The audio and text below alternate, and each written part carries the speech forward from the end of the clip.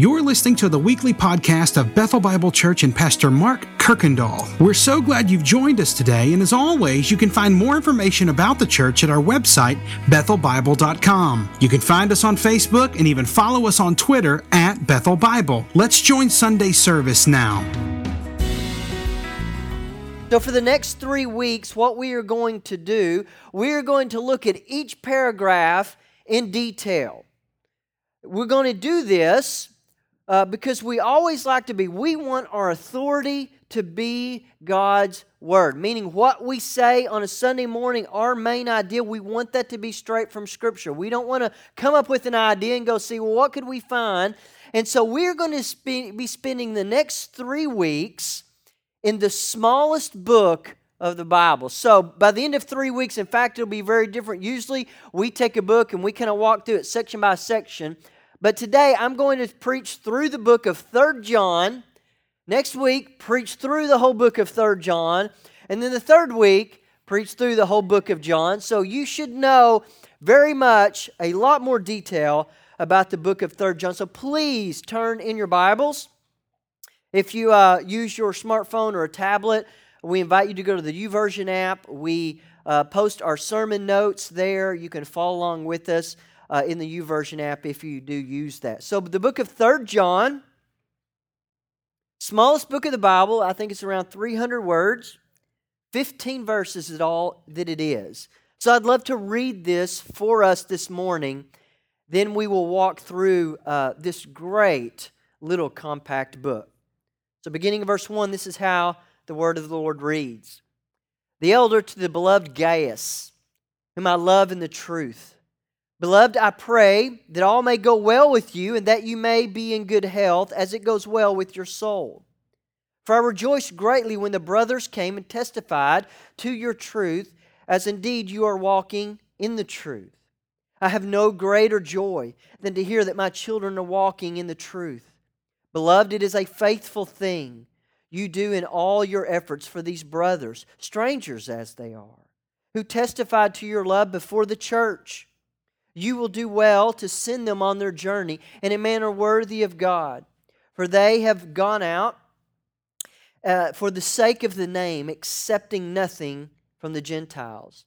Therefore, we ought to support people like these, that we may be fellow workers for the truth. I have written something to the church, but Diotrephes, who thinks that he's put himself first, does not acknowledge our authority.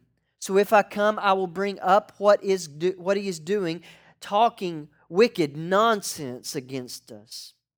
And not content with that, he refuses to welcome the brothers and also stops those who want to and puts them out of the church.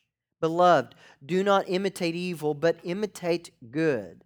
Whoever does good is from God, and whoever does evil has not seen God. Demetrius has received a good testimony from everyone and from the truth itself. We also add our testimony, and that you know that our testimony is true. And I had much to write to you, but I would rather not write with pen and ink. I hope to see you soon, and we will talk face to face. Peace be to you. The friends greet you. Greet the friends each by name. Let me pray. Father, we come before you this morning. We acknowledge that your word that we read today is given straight from you. That every word of the Scripture has been breathed out by you and it is good and is profitable for our teaching and our correction and our rebuke. So Father, we ask that we would be able to hear you clearly this morning through your truth. That we'd have eyes to hear and hearts that are open to your truth. The things that we hear today, may we not only believe them, but may we live them. We ask all of these things in the name of your Son, Jesus, that we worship this morning, that we give him worthy. And by the power of your Spirit, we pray. Amen. So this morning, I want us to focus on the very first paragraph of our vision statement of Bethel Bible Church. We began last week, but this is what the vision of Bethel Bible Church begins with. First paragraph says, by God's grace and for His glory, Bethel believes that God has called Bethel Bible Church to become a community of several thousand members devoted to worshiping Him becoming Christ-like disciples, affecting the world through outreach. And we summarize this first paragraph by the two simple words of growing communities. So if somebody comes up to us, I know there's no way you would probably memorize the very first paragraph, but we can all remember we're about growing communities. We're not about just drawing crowds, but we want to create opportunities for people to build relationships so that we become more Christ-like in our walk, and that through that we then begin to influence the world that we live in. So to do this morning, I want to show you a picture of something strange that happened in White House this week.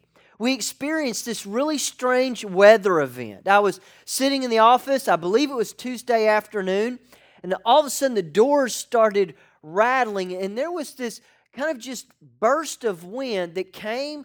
It brought an extreme rain shower of like 33 seconds. Temperature dropped like 15 degrees. And then in half that time, the humidity rose. It was so strange. But coming through White House, we even made the news that there was this tree that fell over, and you can see this man standing by this tree. They tell me this man is not Steve Hudson, but he's 6'6" is what they tell me. And look at that tree. Now, there's another picture, I think it's the one before that, where he's standing. And this is what I first saw, and I thought, how in the world could that boast of wind, could it have blown over that massive tree? Now go back and notice that you notice something about the bottom side of this tree. What you see, why this tree was laying over on its side, that this tree has absolutely no roots. No matter how tall a tree might be, it will fall if any wind hits it, if it does not have this established root system, and it's just as flat as could be as it seems. So this morning, we're going to walk through this small book of 3 John, and we want to see it in its context, and that is what we will do. And then I want us to see why John was writing, what was he trying to say, and along the way, I want to pull out just a few observations that I noticed about this book. And then at the end, I want us to look at some very practical implications and ideas of the importance of what we call growing communities. And we will connect this idea of growing communities to roots of a tree, because we are not meant to stand alone. In fact, we cannot stand alone. So the book of 3 John, this is how this book is broken down. It's a short book that begins in the first verse with a greeting. Many letters that we read, it has this, and then you will see that he's going to focus on 3 major people. Next verses 2 through 8, we will see the man named Gaius, or Gaius, as many would say, and they're going to talk favorably about this man. But then we are going to see Diotrephes, this man that is actually condemned for his actions in verses 9 through 11. And then we'll have this recommendation of Demetrius. In one verse, they talk about this man. And then John will conclude with the last 3 verses with a farewell.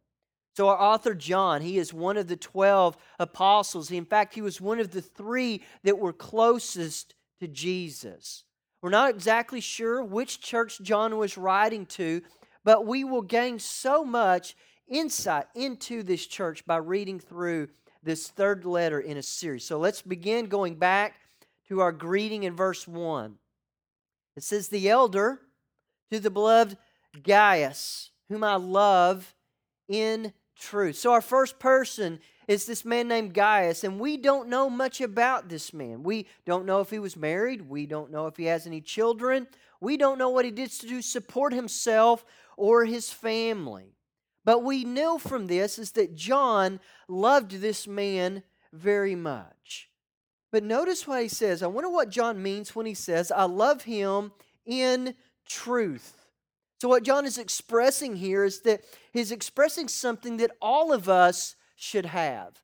And we are talking about this idea of community this morning, and it's been overwhelming of the conversations that I've had with people, them not knowing what we're going to talk about. Even in our prayer time this morning, not knowing that I was going to be sharing this about all the conversations about community. And what John is expressing is this idea that we should all share.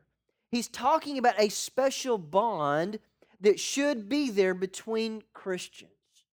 Of all your relationships that you are in and that you function in, you might be married and you're in a husband and wife relationship. You're in a co-working relationship that you have co-workers that you work with.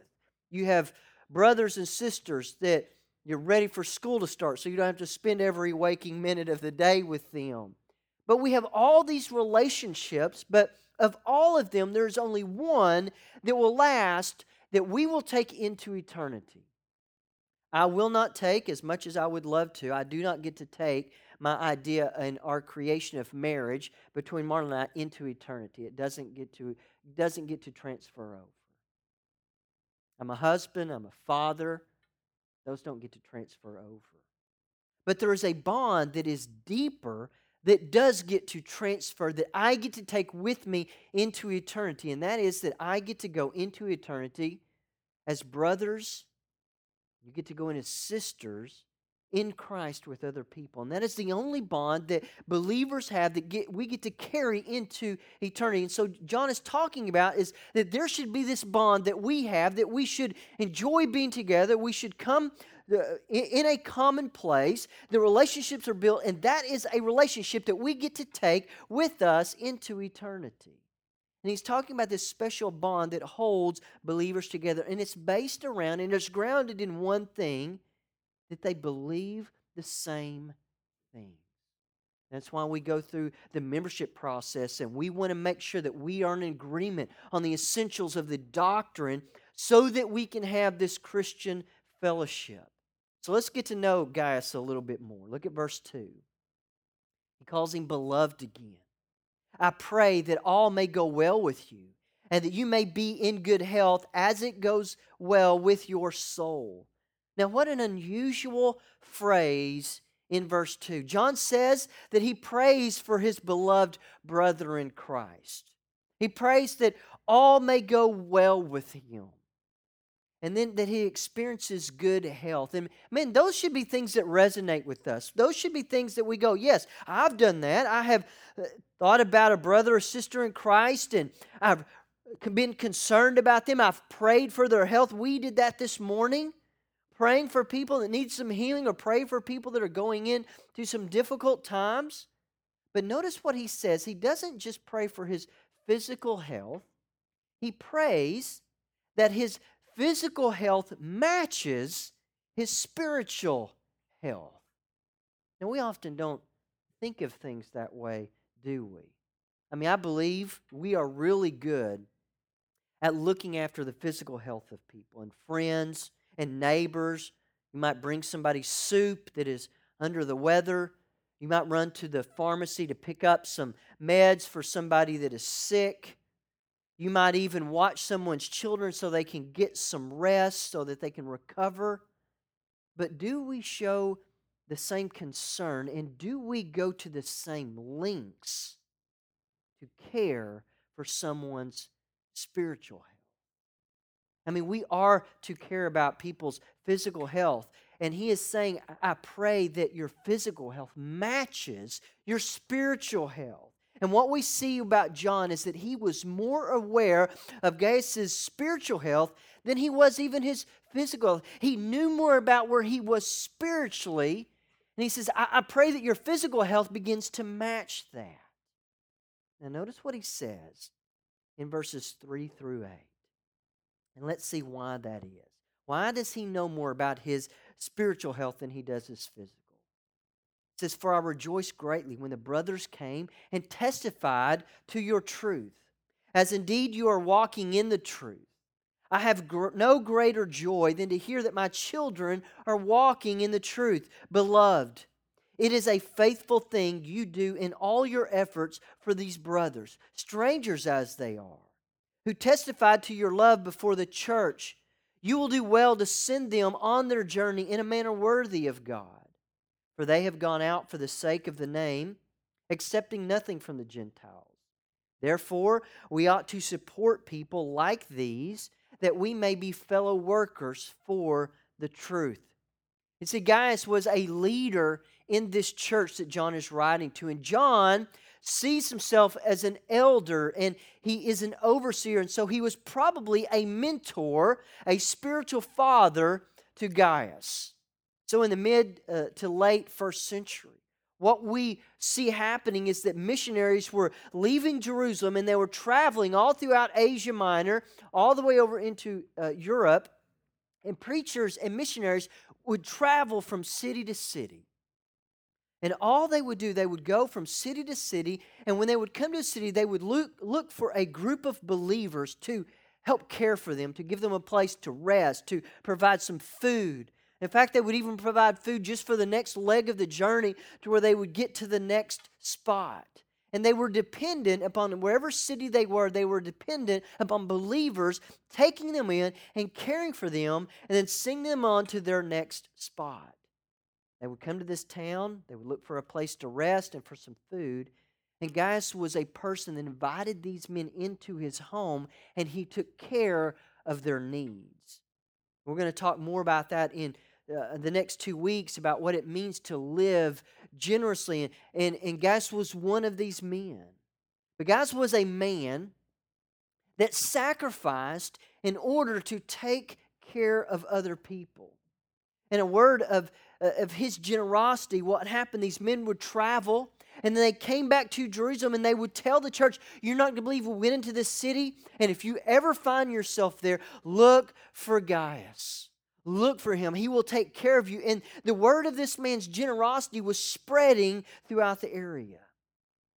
And that is why when he looks and he sees this man, he knew so much about his spiritual health, because he knew a man that would do that. There is something in him that is driving him, that's causing him to reach out and care for these believers. But not everybody was that welcoming. Not everybody was like Gaius in that they would open up their home. Look at this next man, beginning in verse 9 through 11. I have written something to the church. But when we come up, this man, Diotrephes, who likes to put himself first, underline that. Does not acknowledge our authority, underline it. So if I come, I will bring up what he is doing, talking wicked nonsense against us, another one to underline. And not content with that, he refuses to welcome the brothers, underline it. And he stops those who want to and puts them out of the church, underline it. Behold, do not imitate evil, but imitate good. Whoever does good is from God, and whoever does evil has not seen God. And this is how John knows of the spiritual health of Gaius. You know, Scripture does some things for us. It does many things for us. It gives us individuals to look to and to model our lives after, but it also gives us people as to be a warning to us that, no, stay away from that. And Diotrephes is one of those that are meant to be a warning to us. Diotrephes was a man probably from the same church. But instead of being known as from his love and his generosity to others, just let me recap and get a picture of this man. He likes to put himself first. He refuses to acknowledge the authority of the apostles and the leaders. John had written other letters that Diotrephes had hidden from the church.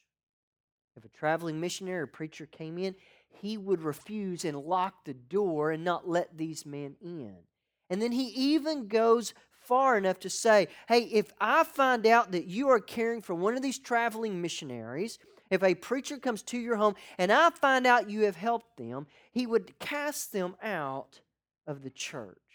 And so John is giving us these two major contrasts between the lives of Gaius and Diotrephes. One we should imitate and be followed, and the other is meant to be a warning of how not to act and not to respond. You know, we should be reminded of so many things about these two men. One of the things that came to my mind this week, just making myself a note, thinking about this personally, is that my conduct towards other people, whether it's with people who are in authority over us or people that are even in need, it reflects our relationship with God the Father. When you walk with Christ, if you're looking at Scripture as your guide and your authority, if we're often reflecting upon the grace of God and what He has done for us, it should be evidenced in how we interact and respond to other people, people that have authority over us, and people that even come to us looking and that are in need. And that should be reflected in how we respond to them. But Diotrephes is driven by some things. He's driven by pride. He's driven by greed because he doesn't want to let his resources go. And he's driven by power. He was even willing to hide things from the church. And he's so driven by pride and greed and power. But I think John notices something about Diotrephes. And he's meant to draw our attention to it. I believe Diotrephes is mentioned here because John knew that at one time that was him. I mean, just think back to Matthew chapter 18. I mean, John was one of the men and the disciples that were following Jesus. He was a fisherman. Jesus says, put down that net and come follow me, and I'll teach you how to become fishers of men. And John dropped his net and began following Jesus. But you remember what happened in Matthew 18, the scene that we see the disciples are arguing? You remember what they're arguing about? They're arguing among themselves about who is the greatest. 2 chapters later, we see John's mother going to Jesus saying, would you make John and James a place of honor? Would you let them sit on your right and your left hand? And I believe John hears about Diotrephes and he sees who he previously was. He relates to him. He's realizing that it is this man that was driven by selfishness and pride and power. And I believe John remembers back that was him. That was his priority. That's what he was after. And he would do anything to get it. And then all of a sudden his life changed. So maybe you find yourself, at least I know I do at times, relating to Diotrephes. Diotrephes was driven by self, and he refused to come under the shadow of the cross. This is such a great reminder for us about every one of us dying to ourselves, and it is a daily battle. So this week I came across a great word picture of this idea that I must always be dying to those things of self. And the author says this: the last enemy of the believer to be destroyed is self. It dies hard, and it will make any agreement if it is just allowed to live. An uncrucified self will permit the believer to do anything, give anything, sacrifice anything, go anywhere, suffer anything, gain any reputation, afflict soul and body to any degree, if only it can live. It will agree to live in any hole, in any slum, if its life can be spared. We must ask ourselves, what part of my life have I refused to allow Jesus to lay the cross over? What part of my life am I refusing to be crucified into, given over to Christ? Because Diotrephes is one of those that refused to lay his pride, his power, everything he was chasing about himself, he refused to lay that down. He refused to allow it to come under the shadow of the cross. But notice the contrast. Notice the last person that we see in John mentioning here. It's in one verse, but we see someone that has died to self. Demetrius, he says, has received a good testimony from everyone and from the truth itself. And we add our testimony, and you know that our testimony is true. Demetrius was a man very different from Diotrephes. Demetrius has a testimony that says that everyone said was good, but I need you to notice what made his testimony good, what made the evidence of his life good. It's not because one person said he was good. It's not because another person said he is good, because everybody has a different standard of what is good. But he says that his testimony was good from everyone and from the truth itself. Meaning Demetrius was someone whose life followed the truth. You know what? We like the Bible. We would even probably say that we love the Bible. We profess that the Bible is God's Word. It's inspired. It's His inerrant Word. And we agree that we should read it and we should study it. We're going to even make some offerings in the next few weeks. But I pray that we never get to the point that we read it, we study it, that we refuse to allow it to be the absolute and final standard of our lives. You know what? You can get really close to it. Man, you could even say you love it. But I'm concerned that we can come under and we can be around God's Word and we can still refuse to allow it to be the thing that guides our life. Because here's how Demetrius came to God's Word. He came to God's Word and he would say, Lord, change me. And when he did, his life began to change, and I believe it began to look differently. He would make decisions based on what God's Word said, regardless of what other people thought. Because Demetrius was not a man that lived to get other people's approval. What he did, though, he began to look at God's Word, and he lived to honor God through his obedience. And then what happens is people begin to notice, and people then begin to approve. And we need to make sure that we don't reverse that process and try to live to get noticed or for other people's approval. We need to live to impress and put our hope in what God has said that we should do and live to honor Him, and then let if people notice it. But we must make sure that we do not get that process backwards. We're to live lives that honor God and then allow that to influence people. Now notice the last 3 verses. Notice the conclusion.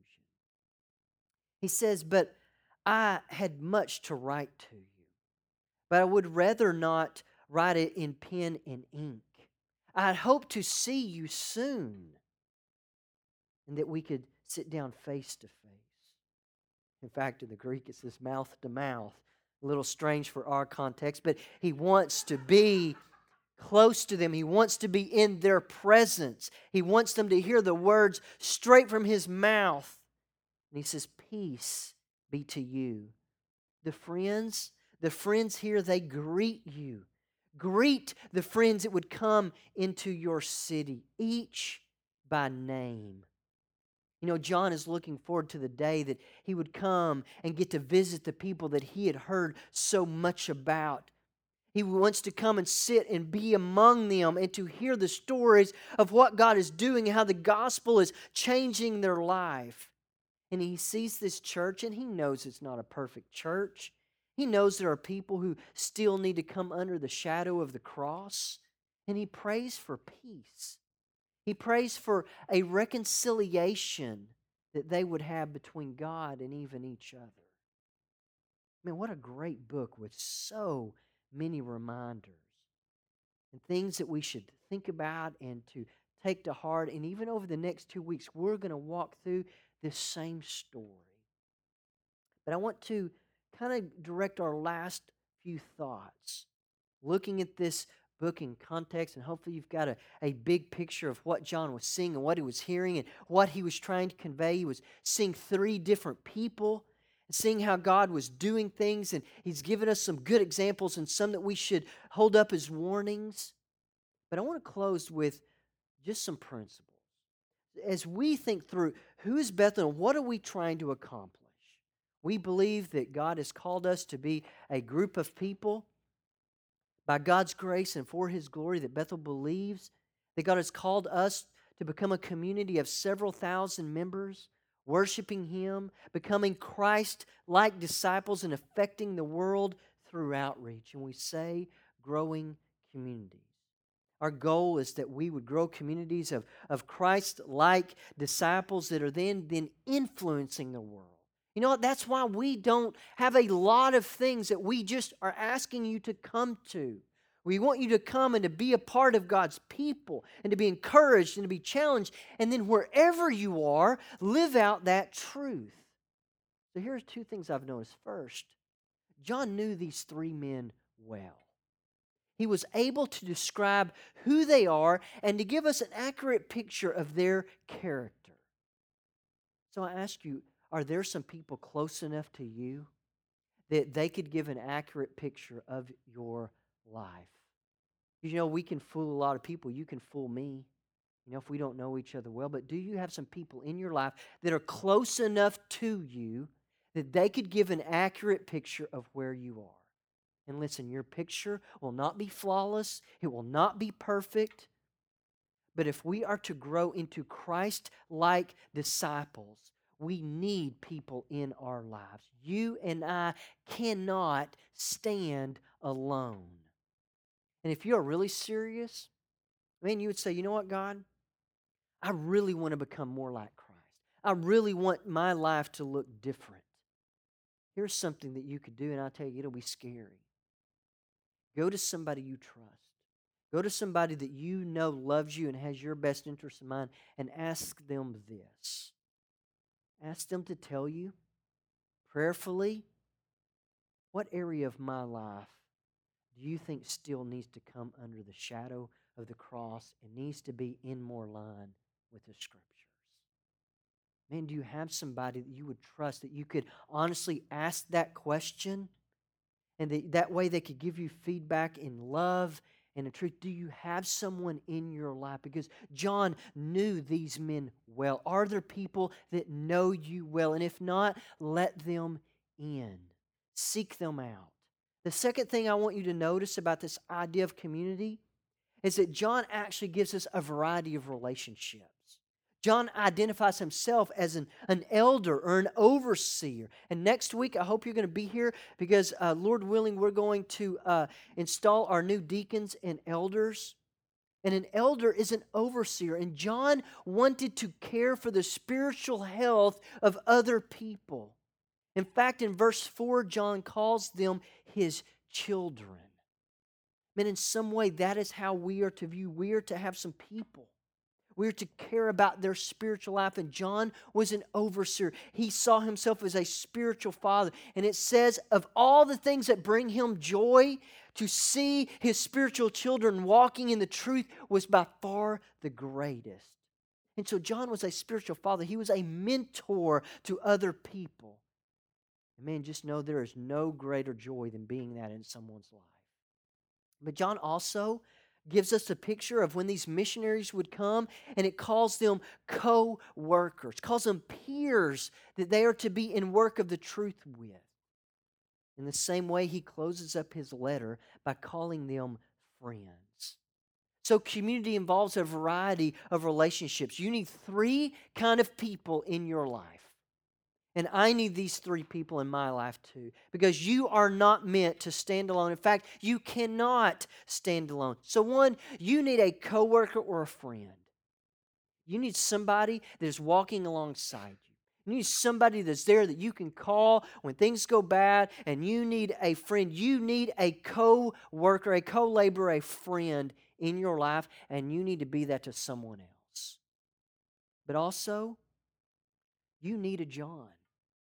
You need someone in your life to ask you hard questions, to challenge you. You need someone to spur you on. You need a spiritual father, a mentor in your life. You need a John. And if you don't have it, seek it out. And the third one that we see in community is a child. You need someone that you are now bringing along. And listen, it doesn't mean that you get to the top of the mountain and then you get to turn around and find someone to bring up the mountain. No matter where you are, you need a John and you need a child. You need somebody that is leading you, that is caring for your spiritual health, and then you need to find somebody that you are also doing that with. And John promises there is no greater joy than you watching that child and you being a part of their life and watching them walk in the truth.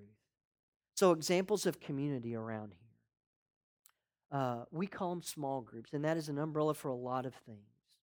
That's women's Bible studies. That's a place for you to be a John and I guess a Jonas, and for you to have a child. But also it's a chance for small groups to happen in life groups. It's a chance for you to be a John in a spiritual way. And you're not perfect. We're not looking for that. But we're looking for people that will look over the spiritual health of others. And you know what? In all of those contexts, and you find somebody that you could lead along to. You find them in Bible studies. You find them in fellowship times, coming together and being a part of a group of believers, because you are not meant to stand alone, and you cannot stand alone. You need community. So I want to close with, I began with a picture of that tree. I want to close with a different word picture. You know, I showed you that big tree that fell here in White House so this last week that, man, you could see on the other side there was just something wrong. These roots were not deep. They seemed to go out, but they just kind of stopped, and this tree toppled over. But have you ever seen a giant redwood, one of those huge sequoias? So here's a picture. I mean, these things are massive. These trees, they've been told they grow in the northern California coast, and some are over 300 feet tall. And it says that sometimes their branches can grow to be 5 to 8 feet in diameter. And these trees are big enough to even drive cars through at times. Massive, massive trees. But there's something unusual about these huge redwood trees that can tower hundreds of feet in the air and withstand winds that come roaring off the ocean and storms that come from the other side coming over the mountains. And what is unusual is that the roots are not deep. A root of a redwood sequoia tree is not known for deep, deep roots that grow deeper and deeper and deeper that hold them upright. In fact, the roots are very shallow in comparison to their height. So what is it? What is it that causes these massive trees to stand at the height that they do? What causes these trees to stand is that their roots grow together with other redwood trees. In fact, a redwood tree, it can't stand alone. And that tree toppled over on 346. Its roots weren't very deep. And what happened, there were no other trees around it for it to anchor to. So you see, a redwood tree cannot stand alone. It needs the support of the other trees to drive its roots in, that they are holding it secure to the ground for when the winds and the storms come, that they are anchored to the ground. And you can't stand alone either. You need biblical community. Because if you are going to become a Christ-like disciple that influences the world around them, you need community. Let's pray. Father, we come before you, thanking you once again for your word that is there for our teaching, for our correction. Father, your truth comes to us, and it should encourage us and it should comfort us, but it should also challenge us. And Father, I know for many of us, community makes us very uncomfortable. It makes us think of things that we might have to share. It makes us uncomfortable letting people in our lives. And it's even scary to think, who would I ever invest in, because we think we don't have much to offer. So Father, I want to be praying for community here. I want to be praying for all of us to step out of our comfort zones and for all of us to realize that we need biblical community. We need people in our lives that will challenge us, will encourage us, that will be spiritual mentors. We need peers that will walk alongside us. And then we also need to be looking for people that we can now reach down and to help. Because Father, we cannot and we are not meant to stand alone. We need community. We need the roots of our lives connected to other people.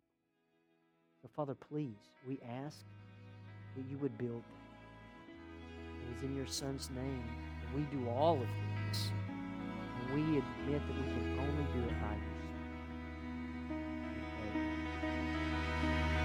Spirit. Thanks again for listening to the podcast today. We hope that you were blessed and encouraged. And if you have any questions or comments, we want you to let us know.